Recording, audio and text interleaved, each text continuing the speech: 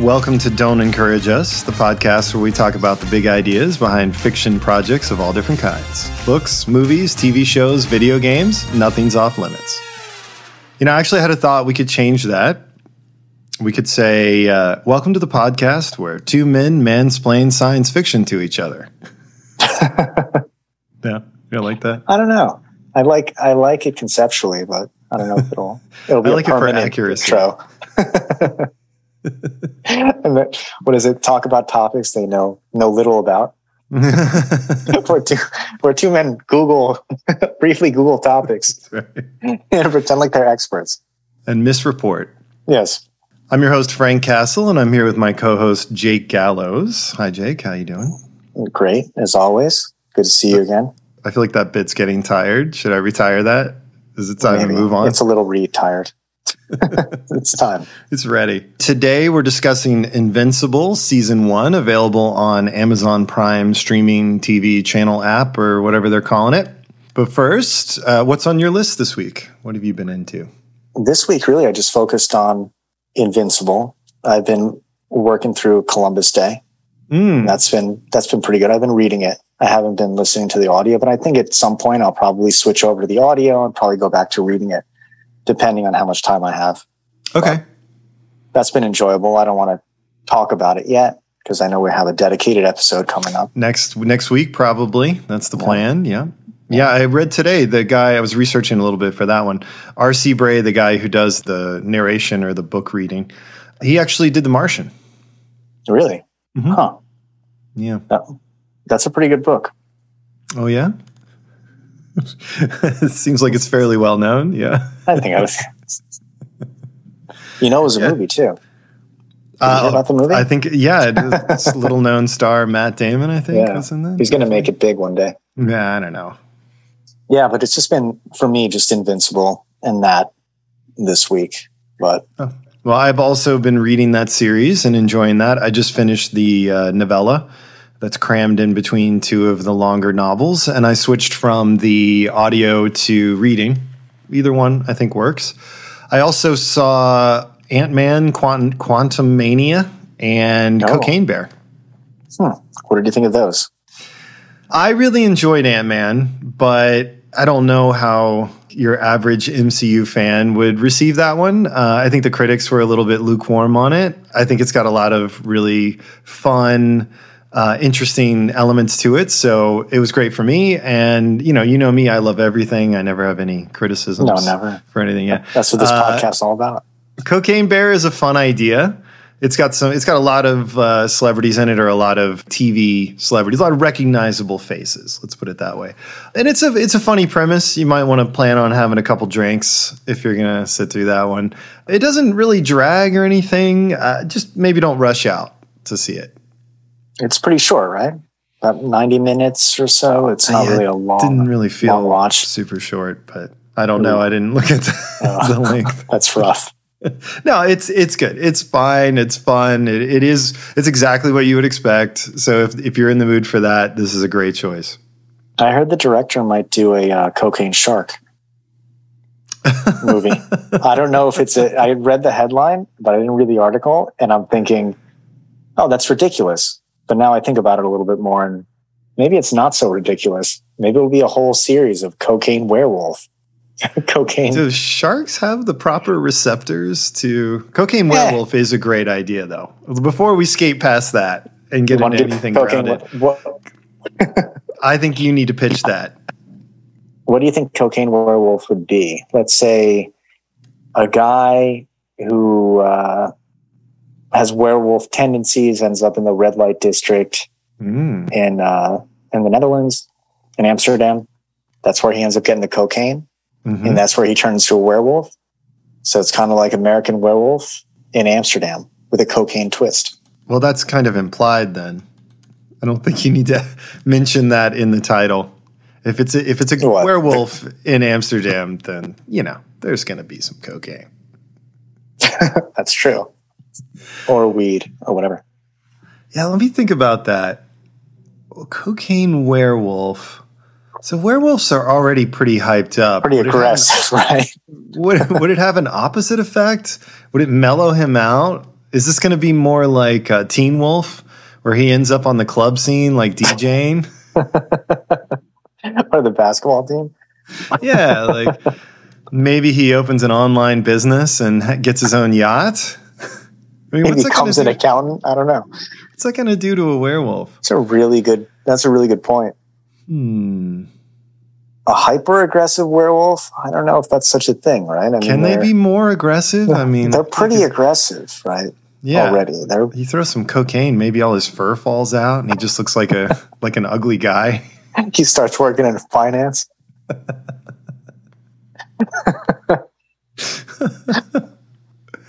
Yeah, that might make more sense. Cocaine werewolf in finance. Would he get into Is that the title? Porn in finance? Would that be is it a day and night job? And incessantly talking to you about his Bitcoin portfolio? Yeah, that sounds right. I think we're going in the right direction with this. I don't think he'd kill more people. I don't think he could stand still long enough to kill anybody. I don't think he'd be able to successful hunt if he was coked up.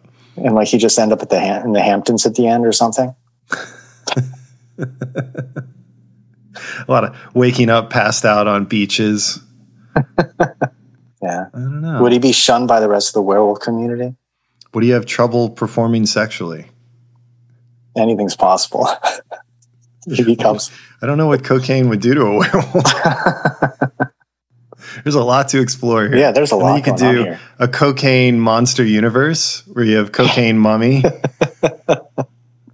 where he's constantly pulling like the cloth off to wipe his nose, and the blood from his nose eyes bleeds constantly.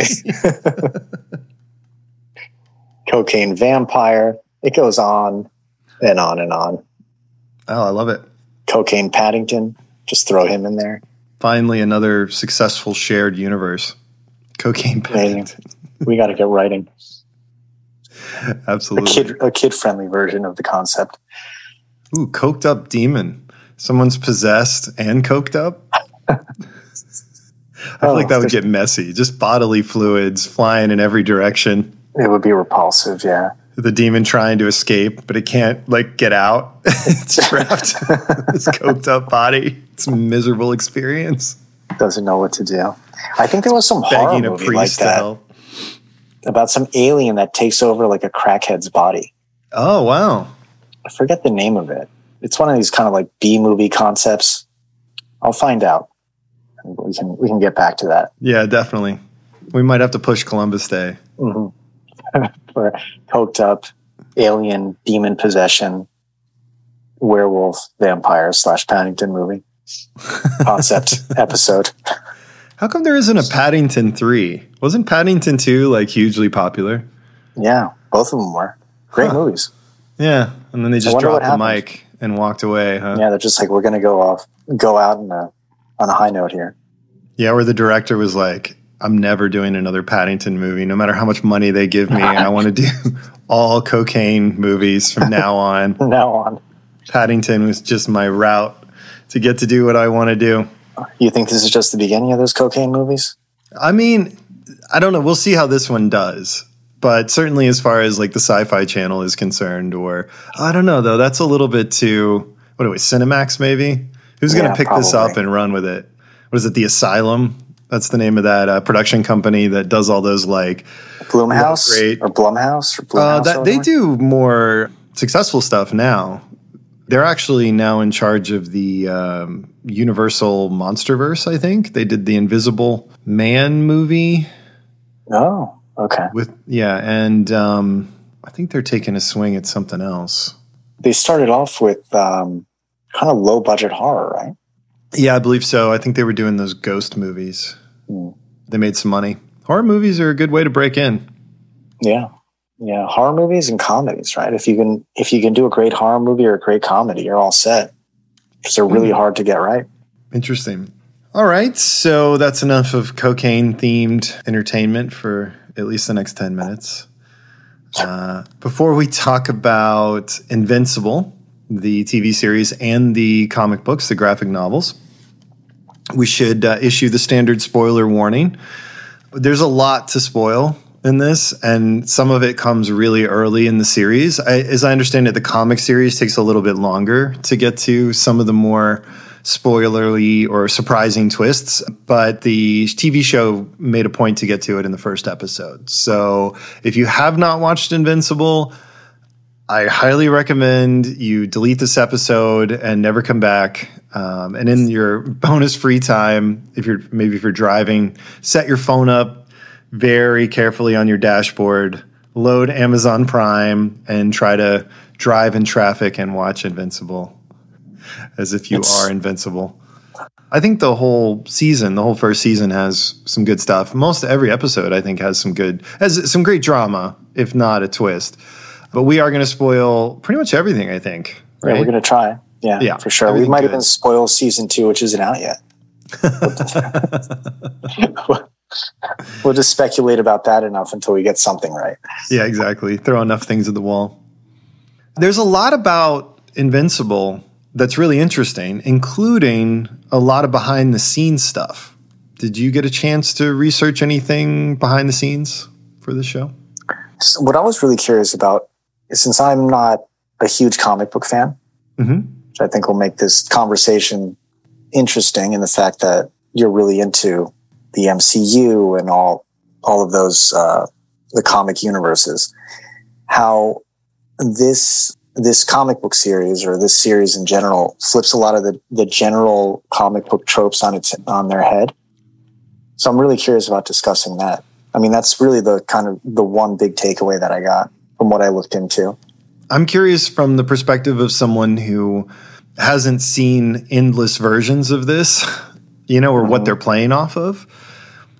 Did you feel lost? Did you feel like stuff was left out? Did you enjoy it? Would you follow everything well?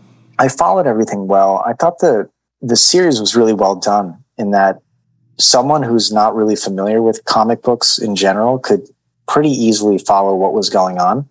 And they established the characters, I thought, really well. Good. From the get-go. Because I felt like this was so relationship driven. What I thought going into it was that it was just going to be nonstop action, just kind of kid-like humor, but it was really more mature than that. And a lot of the themes that it dealt with were really, really deep themes.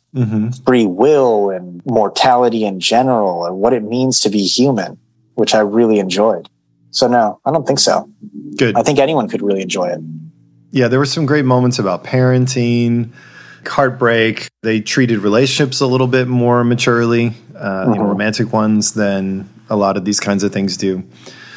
But they played a lot off of the DC universe with Superman, Batman, Wonder Woman, Aquaman, The Flash, et cetera, et cetera. So there are direct parallels for all those characters, including their super team, the Justice League, and a variety of other characters, right? So this show plays off of that so much. I wasn't sure if they did an adequate job introducing those characters before important things happened to them. But it sounds like you felt oriented and you understood the characters well enough to appreciate their relationships and why what's happening to them is really important. Yeah, I felt oriented. I mean, I guess you could have had another episode which kind of delves deeper into each one of those characters a little bit before that big twist. But at the same time, the series isn't really about those characters at all. It's more the relationships between the characters who make it, let's say. Yeah. Okay, good. So back to the behind-the-scenes stuff. The Invincible TV series, it's 8 episodes. It's based on a graphic novel series by Robert Kirkman. Do you know Robert Kirkman? Do you recognize that name? I mean, I would say yeah, but I don't think I do. He's the guy who wrote the comic series Walking Dead. Oh, wow. Same guy. Didn't realize that. Yeah. What a different series this is, huh? Very, very different, yeah. I did read a lot of The Walking Dead. I have not read any of the Invincible comic, and I'm glad I hadn't because I enjoyed the series that much more, I think, for not knowing it all or having any preconceived notions about these characters. But I would be curious to go back and read it. The Walking Dead series in the comics is full of a lot of in-depth exploration of characters and their relationships and extreme circumstances, which most broadly is, same in Invincible. But he does a great job. It's interesting. He's a very mature writer. Isn't there another connection too with the lead voice actor? There's actually a lot. A lot of the Walking Dead actors do voices in Invincible, yeah, including the lead. Yeah, I thought the voice acting was phenomenal in this. Oh, yeah. Actually, I want to go through that in a second because there's a lot of talent and it goes by so quickly, I think it's easy to lose. Mm-hmm. Actually, we can do that right now. So the lead is Stephen Yeun. I think that's how you say that. And I apologize if I'm mispronouncing people's names. But he was Glenn in The Walking Dead. He was just recently cast in an upcoming Marvel movie. It's unclear who he's playing, but he might be playing a sort of a Superman type character. That would be an odd casting choice because he physically doesn't fit the part of that character in the comic at all. Like, he's almost opposite. But, hey, special effects. So maybe that's who he's playing, but he's definitely going to be in a major Marvel movie, or at least as of now, a major Marvel movie coming up. But I thought he did a really, really good job acting this part with a lot of nuance and a lot of heart in a very believable way. Like, at no point was I thinking, oh, this is Glenn from Walking Dead, or none of his work ever took me out of the story they were telling. So that's really impressive, especially given how much work he's doing. Yeah. His mother was voiced by Sandra Oh. She was in Grey's Anatomy. Yep. His dad, another main character, was voiced by J.K. Simmons. Instantly recognizable voice. I'm sure you got that one. Mm-hmm. You remember Samantha, Adam Eve, pink. Okay, so did you recognize that voice? I didn't. No. That's Jillian Jacobs. She was Britta in Community. I never watched Community, so I didn't recognize it. Oh, okay. Cecil, remember the older guy who? Yeah. So Cecil was voiced by Walton Goggins. He was in The Shield. He's done a lot of stuff over the years. Really well-known actor. Mm-hmm. I think he might have been in. Was he in Hateful Eight? Or no? I don't remember. I'm confused with somebody else. He might be. I don't know. Did you recognize the voice of Robot? Oh, that's Zachary Quinto. Quinto, yeah. Yeah, from Heroes originally, Star Trek. Mm-hmm. And perfect choice.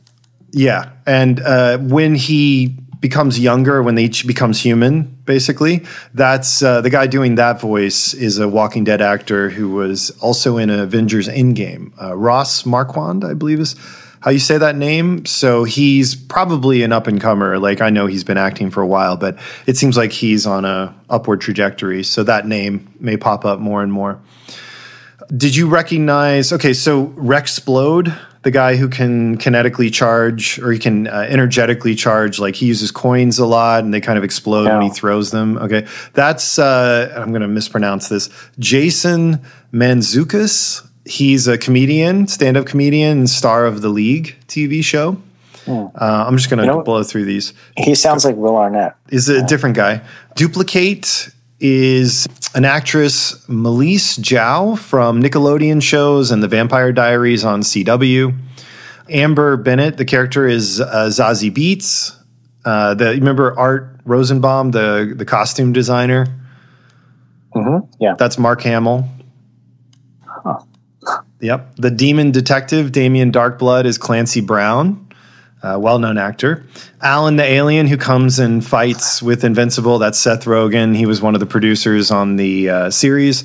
There's a character, a Secret Service agent, who's guarding the White House, and I think later he pops up and he's in London with his son. There's like a little small story in 2 acts that they throw in there. That's John Hamm. Yep. The principal from the high school is Reginald Vell Johnson, who was a cop in Die Hard. He was the dad from Family Matters, and he was in Remo Williams. Yep. He was. Fun facts. Was he cop in that? I think as well. Yeah. I think so. Yeah. Marshala Ali plays Titan. He's going to be the new Blade. He's done a ton of stuff. Jamon Hunsu is a couple different voices in this. Jeffrey Donovan. He's the lead from Burn Notice. Does a voice in this. Michael Dorn from Next Generation is Battle Beast. That was a great part. I think he's going to pop up again next season. Ezra Miller, the Flash, the controversial actor, is a voice in this. Justin Roiland is one of the characters. He's the one of the college kids who gets turned into a cyborg. Justin Roiland is from Rick and Morty. Yeah, so a lot of really talented actors behind the scenes. I'm not really sure how they recruited so much talent. My guess would be partly because Amazon was serious about investing in this, and partly because of the relationships that the executive producer, one of the behind the scenes media executives, and also Seth Rogen and his partner had in recruiting all these people. Again, I didn't mention it, but a lot of Walking Dead actors are also doing voices. Yeah, I think a lot of those relations probably really helped in this case. And the source material is so good, right? Isn't it? It was first came out, 2003? Was it? The original comic was launched in 2003, yeah. And it was the same year he launched his Walking Dead series. So I wonder if this was part of his, when writers will pitch one thing, that gets sold, then the studio asks, what else do you got? And then they pitch that as a series. Yeah. I wonder if it was kind of in development for a long time and kind of making the rounds, different studios. That history was. I did some research on that. At one point, Seth Rogen said it was going to be a movie. And from some of the resources I saw, they said, there's still going to be a movie. They just announced that there's separately going to be an animated series. I don't know if that's still the plan. It's been a few years since they've said that. I don't really see how you could then do a movie after having done this series. Maybe they thought they would keep the movie option open in case the animated series didn't reach a wide audience. If it was like really loved, but most of Amazon's audience didn't want to watch an animated show, maybe there'd be room to do a movie.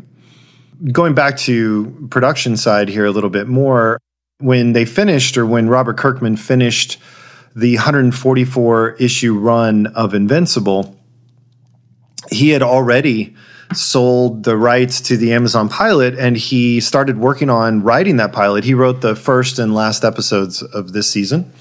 He started that just a few weeks later. And I think that's largely due to the relationship that he had with a senior media executive named Sharon Tal Iguado, I believe. Iguado, perhaps is how you say that name. Voted one of the most influential people in Hollywood. She had a relationship with Kirkman going back to when they originally started airing The Walking Dead.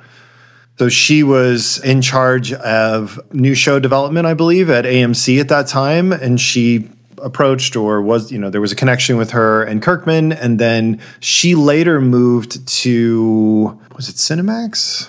Cinemax. Yeah, exactly. Okay. So when she moved to Cinemax and was in charge of developing series there, she approached Kirkman again, and they made a 2-season show based on another one of his projects called Outcast. Have you heard of Outcast? I haven't, no. So Outcast, I watched season 1. I haven't gotten around to season 2 yet, but Outcast is the story of demon possession.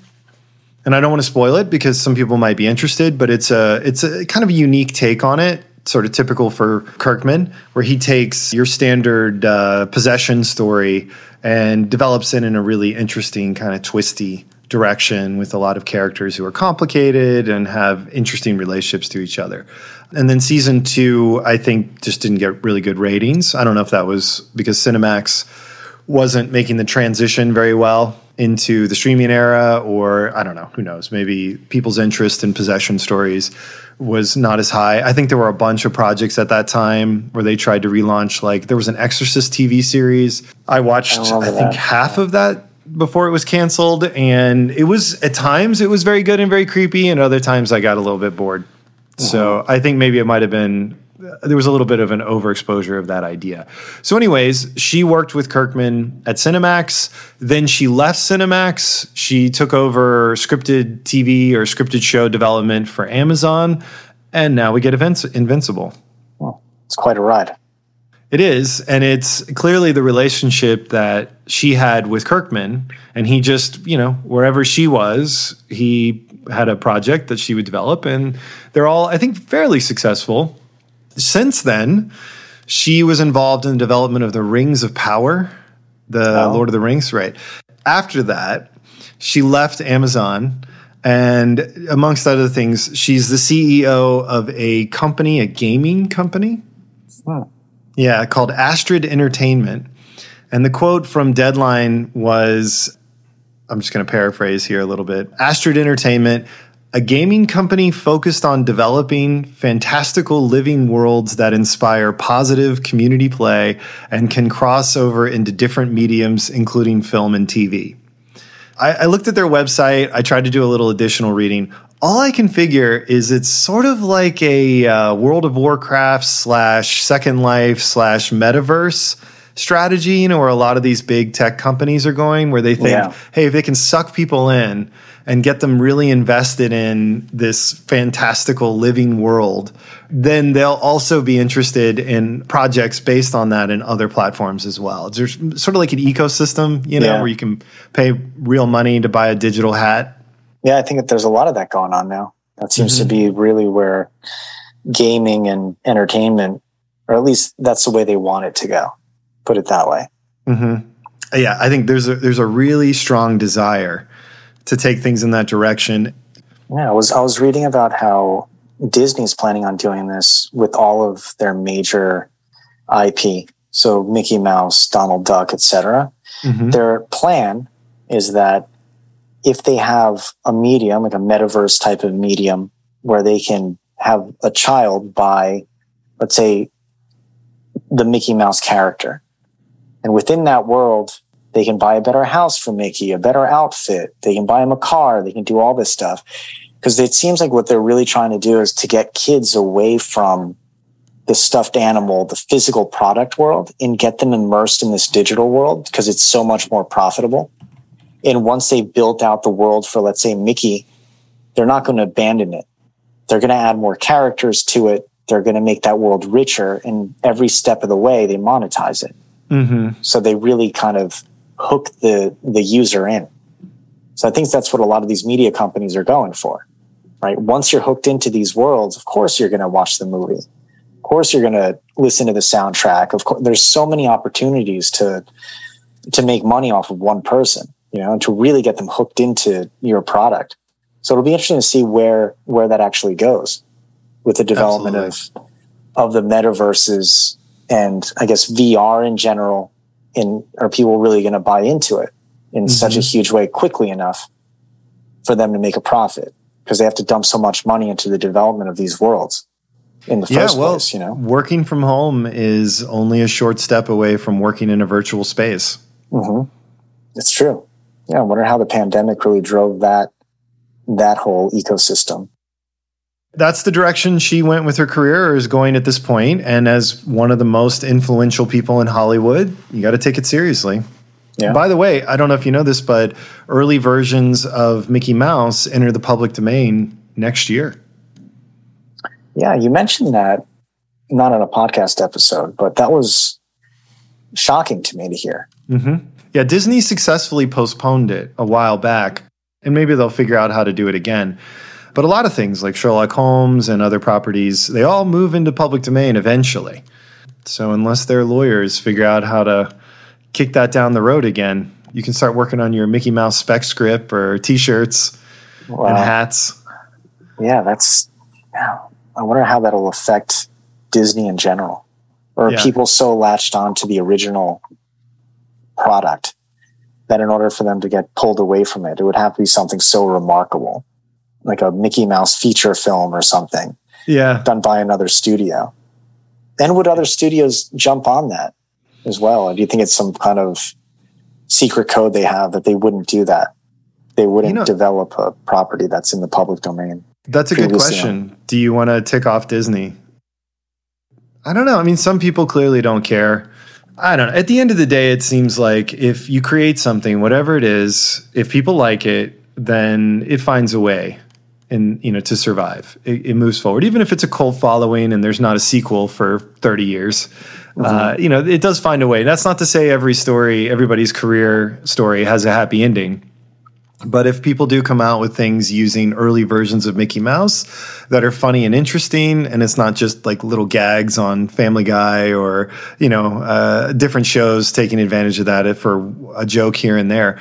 I don't know. Maybe there'll be what was it? Pride and Prejudice and Zombies. Maybe there'll be a Steamboat Willie and Zombies that'll come out. That'll be hugely popular. Steamboat Willie and the Cocaine Werewolf. And Cocaine Werewolf. You heard it here first. That's a free idea, everybody. You can run with it if you want. I would love that. I don't think we're going to develop that. Don't one. finish until next year. Don't launch please. it. Don't launch your MMO RPG. Until you can put Mickey universe. In it. Yeah, give it a year. Just wait. Yeah. Oh, boy. So I picked this. I picked Invincible because I know you're such a big fan of the 1981 film Heavy Metal, starring cartoon boobies. So I was hoping you'd appreciate a little bit more adult animation. Yeah, huge fan. That explains the subscription to the magazine and the blacklight posters in your room. That's for another episode. But this is really intense stuff. It's an interesting commentary and probably not worth going into that in America, we are fine with this kind of ultra violence, but we are not okay with sex. So the sex in this is incredibly tame. Like the, sexuality is really toned down and very bland and not at all remarkable that I saw. Maybe you picked up on something I didn't, but really nothing to mention. In stark contrast to the violence, which is 11 out of 10. The violence was shocking to me. It was so shocking to see this in an anime. Because, I think of animation a lot like aimed towards kids. And then you see this level of violence in an animated series, and it really threw me off for a second. I was like, wow, this is totally different than what I was expecting, especially just seeing the cover image to the series. I was like, oh, it's going to be like your typical kind of superhero type show. But then seeing that, I was like, wow, this is intense. This is really intense. It's relatively simple animation, very much in line with a lot of kids' cartoons. The violence isn't just... first of all, I'll say I'm not against the violence in this case because I think it does fit the story and the material really well, and they intentionally wanted to create a contrast between a lot of what people think of as fun fantasy and the reality that they were trying to bring into it. If there were people who had these kinds of powers, it would be only a matter of time before it became at least as violent as that show, probably more violent. So people with that kind of power living amongst regular humans are not going to be, it's not going to be pretty. So I think there is a purpose to the violence in terms of telling the story and creativity. But the violence isn't just drawing blood and guts. It's also conceptually very violent. What's happening has more impact than just gross. Yeah. Right? Yeah, so it's disturbing violence. And again, that underscores, I think, the point, or not the point they're trying to make, but it underscores the themes and the ideas and what makes this so good. So again, I'm not against it, but if you're not prepared for it, then it's, if it's not your thing and you know that definitively, then feel free to turn off the episode before the last 25% of it, the first one. Yeah. Yeah, I mean, to your point, I think that the show does a really good job of showing that disparity between the power of humanity and these superheroes. And it goes into each one of their specific powers really well. I think there are certain superhero movies that don't really display all the capabilities of each character that well. And I thought this did it really well and really early, which was refreshing to see. So like, wow, this is really what they can do. And we're getting a taste of that here. Like when they're fighting those lizards. Yeah, no, that's great to hear because I wasn't sure. Because again, they play off of existing characters so clearly. Like they're just one-to-one analogs, basically. For me, I get it. The guy's the Flash, right? The Red Blur, I think his name was, the Russian. Yeah. I understand his powers. So when he uses them, I'm like, oh, that's exactly what I would expect. But for someone who hasn't seen all these cartoons or TV shows about the Flash, maybe that's confusing. Martian Manhunter is a DC character, and one of the characters in the Defenders of the Globe. Is that what it is? Defenders of the Globe? No. Yeah, Guardians of the Globe. Guardians of the Globe is obviously the Martian Manhunter. And I know who that is, and I get him. For those of you who don't know, it's the character in Invincible who has a relationship with the seemingly homeless little girl, and he's trying to stretch out, and she's like marking the limits of his power, and he flies off. So that's, a very famous, it's a playoff of a very famous character in the DC universe. Immediately, I get the relationship with this character and that character. So I'm glad that didn't bother you. It probably enriched it a little for me, but also changed the way I enjoyed it. So I'm glad to hear it worked. Yeah.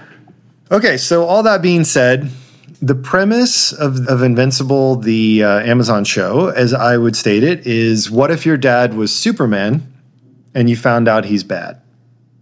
Does that sound about right? I think that's about right. Yeah, in a nutshell. Good. So in a larger nutshell, what would you say is a good brief summary of the plot? Me and brief summaries. Oh, God. Mark Nolan finds out that, well, he knows that his father's a superhero. He's coming into his own, that he's going to have powers, that he's going to be trained by his father. Turns out that he's also a teenager. He's trying to juggle his powers with him being a part human, because he's half, what is it, Vitruvian? What is it? Vitramite? Vitramite. Viltrumite. Viltrumite, yeah. So he's trying to juggle that with his relationship with his girlfriend, as well as with the other superheroes that are on Earth. But then after the first episode, there's a big twist where you see his father committed a huge crime against the other superheroes. And this is a mystery for a while. The audience knows it, but then it becomes an investigation to who actually did this between the government as well as Damien Darkblood, who is a demon detective. And the rest of the series is really, really delving deep into how Mark Nolan is going to become basically his father until he realizes how evil his father really is, and the fact that he's a Viltrumite, he's come from a really far away planet. It's a conquering planet. They take over other planets and basically dominate them, conquer them. So his father's been sent to Earth in order to conquer Earth. There's a Viltrumite who's sent to every planet, and he's been undercover this whole time. So you're thinking that he's protecting Earth, but he's not. And then chaos ensues when Mark doesn't want to go along with his plan. That was perfect. Very good. Okay, so there's a lot of threads, and that's how I think of this, is that there are, usually in a story like this, you would expect the most of the episodes to be about Mark and his dad, and to a lesser extent, Mark's friends and his mother and stuff like that. But really, it's about you would think it'd be about the two of them. And every episode follows that thread all the way through to the end, where there's a confrontation in the last episode between the two of them. But that's not the only thread. There are multiple other characters that have their own threads that operate, I'm not completely independently of this one, but a lot more independently than you would expect. So that's part of what I really enjoyed about this, is that it very rapidly takes on a complexity level more in line with like a soap opera than your standard superhero story.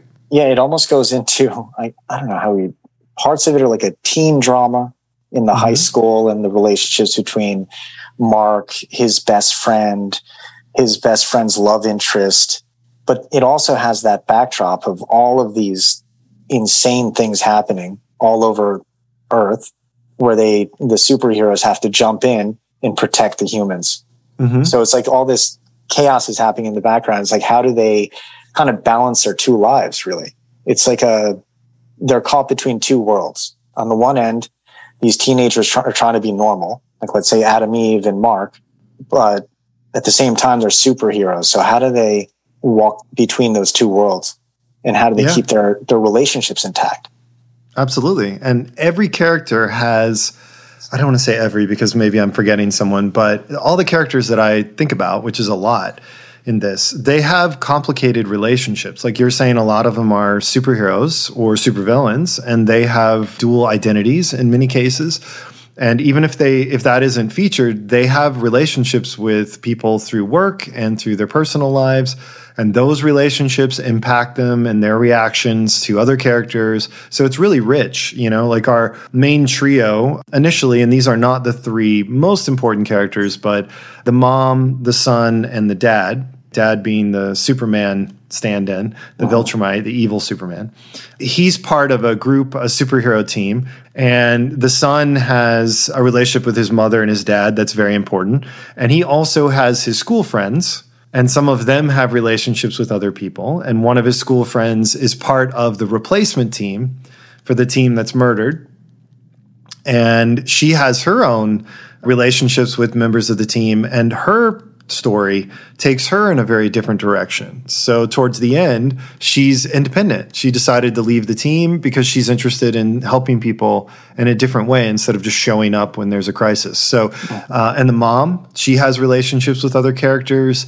Her relationship with her son is very important, and her husband, but she has other relationships as well that you see glimpses of, and that she seems to be at the end of season 1 on a path to developing those further. So it just exponentially, like, it's almost like this could go into like 5 spinoffs, or next season could have like 25 episodes, but it doesn't feel fragmented.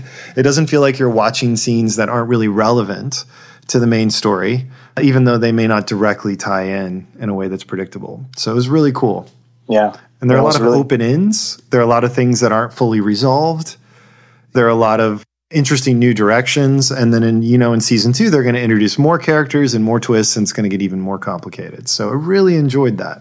Yeah, I did too. I look at a character like Cecil and how complicated a character he really was. At first I thought he was just going to be the head of this government agency. He oversees the whole superhero program, I guess you'd call it.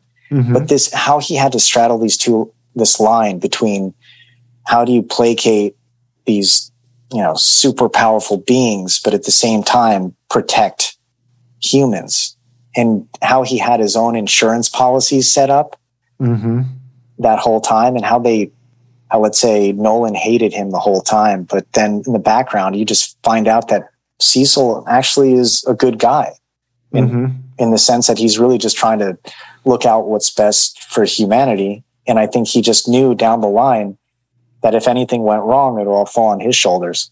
So he'd set up that super weapon in space. He has that whole team that kind of shows up when anything goes wrong. So it was a much more complicated character, especially in the scenes with the mother at the end, when they've already discovered that Nolan is really bad. Yeah, he really opens up. There were a lot of really great scenes, and some of the smaller characters also have really great moments, like his second in command or his assistant. I don't know what that guy's technical job title was, but Nolan catches up with him. He's going to Omni-Man. He's going to destroy him or kill him. And he refers to the guy as spineless. And then the guy puts up a fight, and he goes out strong. Yeah. The Mauler brothers, they really surprised me as well. The whole setup is that there's these 2 meathead giant guys who are just causing trouble and just doing evil acts in the beginning. Then you find out, they're doing all that, but they're brilliant, mad scientists that can create a cloned version of, I guess you would say, the original robot, the original boy who was created he modified the genome to mix it with what's his name? Rexplode. Rexplode. Yeah. Which is a really funny scene, by the way. It's a good example. It's a good example of the nuance. So Robot is one of the main characters. He's formerly the leader of the, the teen, what's that teen? Global Teen Force or something? Originally they're Teen Force or something like that. And then when the Guardians are murdered by Omni-Man, Robot is recruited to replace the Guardians. And he pulls from his old team, and he includes some new people. And one of the new members of the team is a woman trapped in a body that gets younger. She's cursed. So every time she uses her superpowers and then comes back to her normal body, her body's gotten younger. She's de-aged herself a little bit, right? So that's the nature of the curse. So she can transform into a powerful, like ogre-like body, but when she comes back to her normal body, she's younger. So she's actually older than she appears. It turns out Robot isn't actually a robot. He's a deformed human who's a genius, but is almost entirely, or pretty much, not entirely, but very closely to entirely crippled, right? He's barely able to survive in a very special container. So anyway, that character, Robot, decides to clone himself a new healthy body and transfer his mind and experience and intelligence into that new body. And what's really interesting and nuanced about that is he chooses to alter that body genetically to be more like another character on the new Guardians of the Globe team, because the woman or girl, I guess woman in a girl's body, that he has a crush on is attracted to that other member of the team. So he alters his new body to look like that, which is so complicated.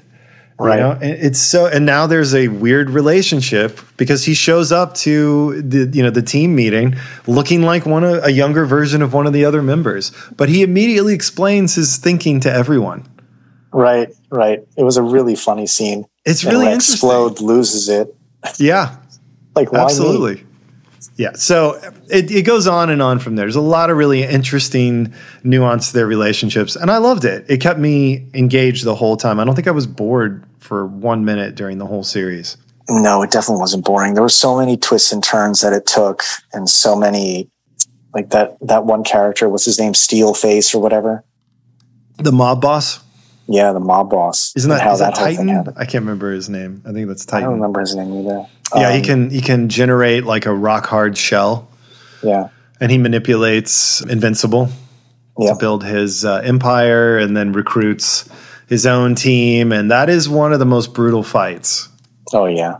That was really hard to watch. There were a lot of times in this series where I was kind of wanted to look away because it was so brutal. Mm-hmm. It's like the fight between Nolan and Mark. Oh, at the end. yeah. That was just, you felt so horrible for... That was intense. For Mark. Let's talk about that a little bit. Their complicated relationship and the whole idea that the Viltrumites, their whole view on life in general. If you look at it on the surface, it's horrendous, right? That they just want to conquer worlds, and they slash their own planet by 50%, getting rid of all the weakness on their planet and moving along and trying to conquer everything. Mm-hmm. But then there's the other side. I'm not saying I agree with this, but that they would think that humans are more like insects that need to be kind of taken over because their whole time horizon is so much longer. Mm-hmm. And you think about the way we treat the animal world. It's very similar, right? No one worries about building a shopping mall or something on top of land where clearly animals are going to get killed in the building of it, right? Their homes are going to be destroyed, and smaller animals like rabbits, etc., are going to die. I just wanted to hear what your thoughts on that were. Yeah, well, we don't just do it to the natural world. We do it to other humans, I guess, which technically are part of the natural world. But yeah, it reflects a side of us, like all good science fiction. It's really not about aliens. It's not about monsters or anything like that. It's about different aspects of humanity and different types of people or different sides that we all have. And this is one of them. And it's hard to be confronted with it, but it's very real. I mean, I don't know if the average person or not the average person, I don't know if most people can stop, think about it, and imagine themselves being on the aggressive side of this equation. But to your point, we all are at some point or another. It's a real aspect of our existence. And I would only hope that if we actually ever did meet alien civilizations, that they would lack that, because we'd be in a lot of trouble, potentially. Yeah. And the way he conceptualizes life, meaning Nolan, since they can live for thousands of years and humans can live for, say, 80 or 90 years tops, he doesn't feel like they're worth saving because they're just not powerful. And what does that say about the powerful versus the weak? Who's worth saving? It jumps into all those other topics that we've talked about previously about AI and AI trying to figure out who's worth saving and who's not. Mm-hmm. Just got me thinking about all those topics a lot, even though it seemed like clearly he's evil and he's been being set up as being really evil. But there are parallels to what we do as humans on Earth to what his civilization is doing on a bigger landscape. So what are the answers?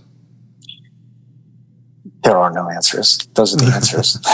That's lazy. No, I mean, no, it's really well done how they open up that whole can of worms here.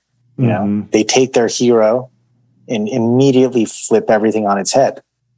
By the end, he's justifying all of these evil acts that he's committing.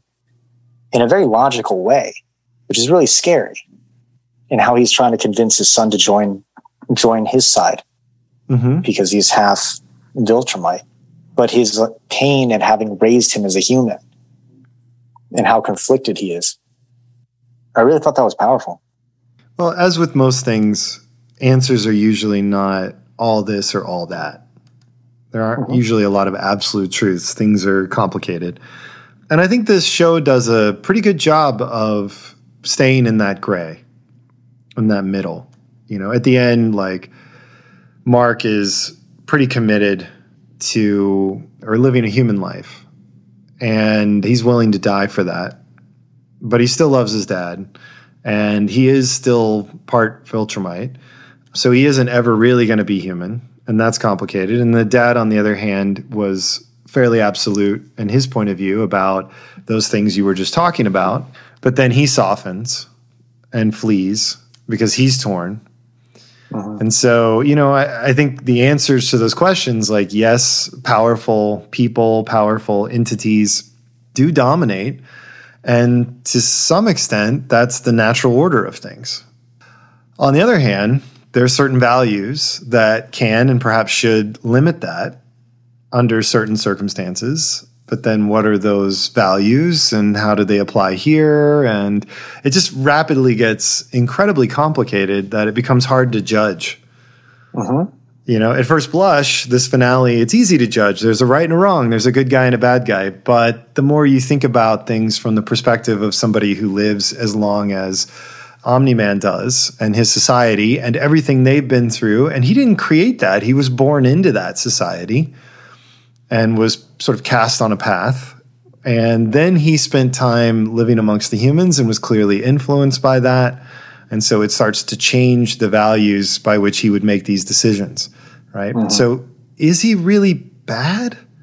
I mean, he did really bad things, but maybe you can put yourself in his shoes and start to, I don't know, bridge that gap a little bit. Understand how his values might have been consistent or created in a way that's consistent with those really bad actions. Like you said, stepping on an anthill or crushing a bug. You've heard people talk about how someone who's a terrorist or who does really bad things, they never feel, or most of them don't feel like they're doing bad things. They think of it as doing it for a higher cause or the greater good or God or whatever their mission is. You know, like what have they said? Like, one person's terrorist is another's freedom fighter. You know, if Mark ended up choosing Viltrumite life and doing what's best for the Viltrumites, is that an evil thing to do because he's half human? Well, he has to choose one side, right? Well, he's going to live a long time. There's that.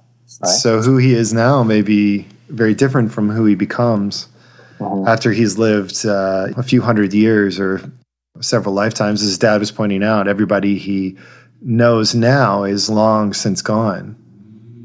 How's that going to affect his view of things and his judgment? It changes your perspective. Right. And that's a lot of where values come from, is perspective. So this series explores that, not just with these two characters. And the mom, I think, is a great human grounding character. She has no real powers, and there's nothing that really distorts her perspective that much from the viewers. So I think she's a great part of those conversations. Someday she'll die, and is that going to sever Mark's connection to humanity? Or, I don't know. That's a really good point. Yeah. Or everyone else that he knows, right? His girlfriend, his friends, everybody. Is he going to want to stay on Earth, make friends anew for another generation, just to watch them continuously die? Or is he going to leave? Or is he going to want to leave, right? Yeah. I don't know. To be with his father. We'll see, or we won't. I don't know. Maybe. Season 2. When is that out? I believe later this year, no specific date. So probably like closer to the end of the year. I'm looking forward to this one. Yeah, really good show. I was surprised you hadn't seen it, and you also haven't seen The Boys, right? I haven't. I've heard of The Boys. That's been really popular, right? Several seasons now. Yep. Yeah, that's another one, but unlike Invincible, they don't shy away from the sex. I see. So it's the violence and the sex in that case. And I don't know why. Maybe because it's live action. That somehow makes it more acceptable. But there's been animated sex even in the, not necessarily the mainstream, but somewhat close to it for a long time. I referenced Heavy Metal, the 1981 movie, partly for that reason. But maybe that was a 70s thing. Yeah, and they just got away animated sexuality. Wasn't there like Fritz the Cat? Wasn't it some like, have you heard of that? Some kind of animated series or comic book that was full of like X-rated stuff. Lend me your 8mm of that. Oh yeah, the dusty copy under my mattress. Good. So we could talk about all the different threads, the cyborg soldiers and that mad scientist, the space lion. We could talk about Immortacles or whatever his name is, the guy who keeps getting killed. Oh yeah. I found that guy really, really odd how his name is Immortal. Is that it? Yeah, Immortal. Mr. Maybe Immortal? his full name is Immortacles. Yeah, I don't know. He just Theodore looks like he's Immortacles. Greek. Yeah. But yeah, he's not really immortal, is he? He gets killed a lot. Yeah, but not for long, I guess. No. They just kind of put him back together. Yeah, we could talk about all of those different characters. We could talk about what they set up for season 2 with the some sort of, what is it, the Federation of Planets or whatever, the people who want to resist the Viltrumites. No, that Alan talks about. Yes, Alan the alien. Goofy Seth Rogen voice. Funny. He makes no effort to disguise his voice at all. Nope. That is the one point 10 that minutes. took me out of the series, because it's like very obviously Seth Rogen. Like, he doesn't even like try. Like, they could have maybe changed it slightly. Nope. Maybe they wanted that recognition, but yeah. He had time on his lunch break and just showed up in the studio. But yeah, do you feel like you have anything interesting to say about any of those threads, or do you think it's better for people to experience them by watching the show? I think it's better for people actually to experience them by watching the show, because I think that part of the series is really kind of sets it apart, those multiple threads. Because it could have gone really linear and you still would have had a pretty satisfying show if you just focused in on Mark and his father. And that was kind of the basis for the whole thing. But I think with those other threads, it made it a lot more complicated and nuanced. I mean, we can talk a little bit about it if you want to. No, I think it's, there's a lot we could say. Each one of them could be unpacked. But again, I think it's a lot better for people to watch it, think about each one, think about which ones really resonated with them or like stuck with them, and formulate your own opinions. It's only 8 episodes, so it's not like you need to put in 25 hours to get through this. And if you get through the first one, or I don't know, do you think the first one is a good representation? Is that enough to get a sense of somebody? I think the first two, I think you just give it a chance in the first two. I think. They are different enough. Yeah. Yeah. Is there anyone you wouldn't recommend this to? I think that the type of person who can't really watch violence in any way, I would not recommend this to for sure. Yeah, that's a good I think someone in general who doesn't like the whole concept behind a superhero or the superhero universe, I think those two general things, but otherwise I think there's a lot of concepts that are grounded in reality, and there's a lot to think about here.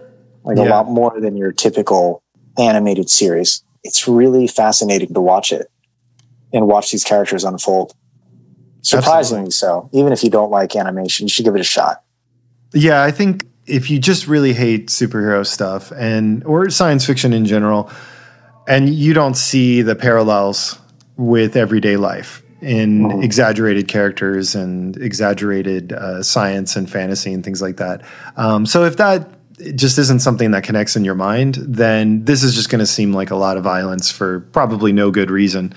Right. But that's not too many people. I think most people are capable of inferring the common connections to their daily life in science fiction. So maybe somebody who's oversaturated with superhero stuff might want to save this for a day that's no longer the case. Good. Okay. Anything else you wanted to fit in about Invincible before we wrap it up? No, I think we're all set on Invincible. Looking forward to season 2 for sure.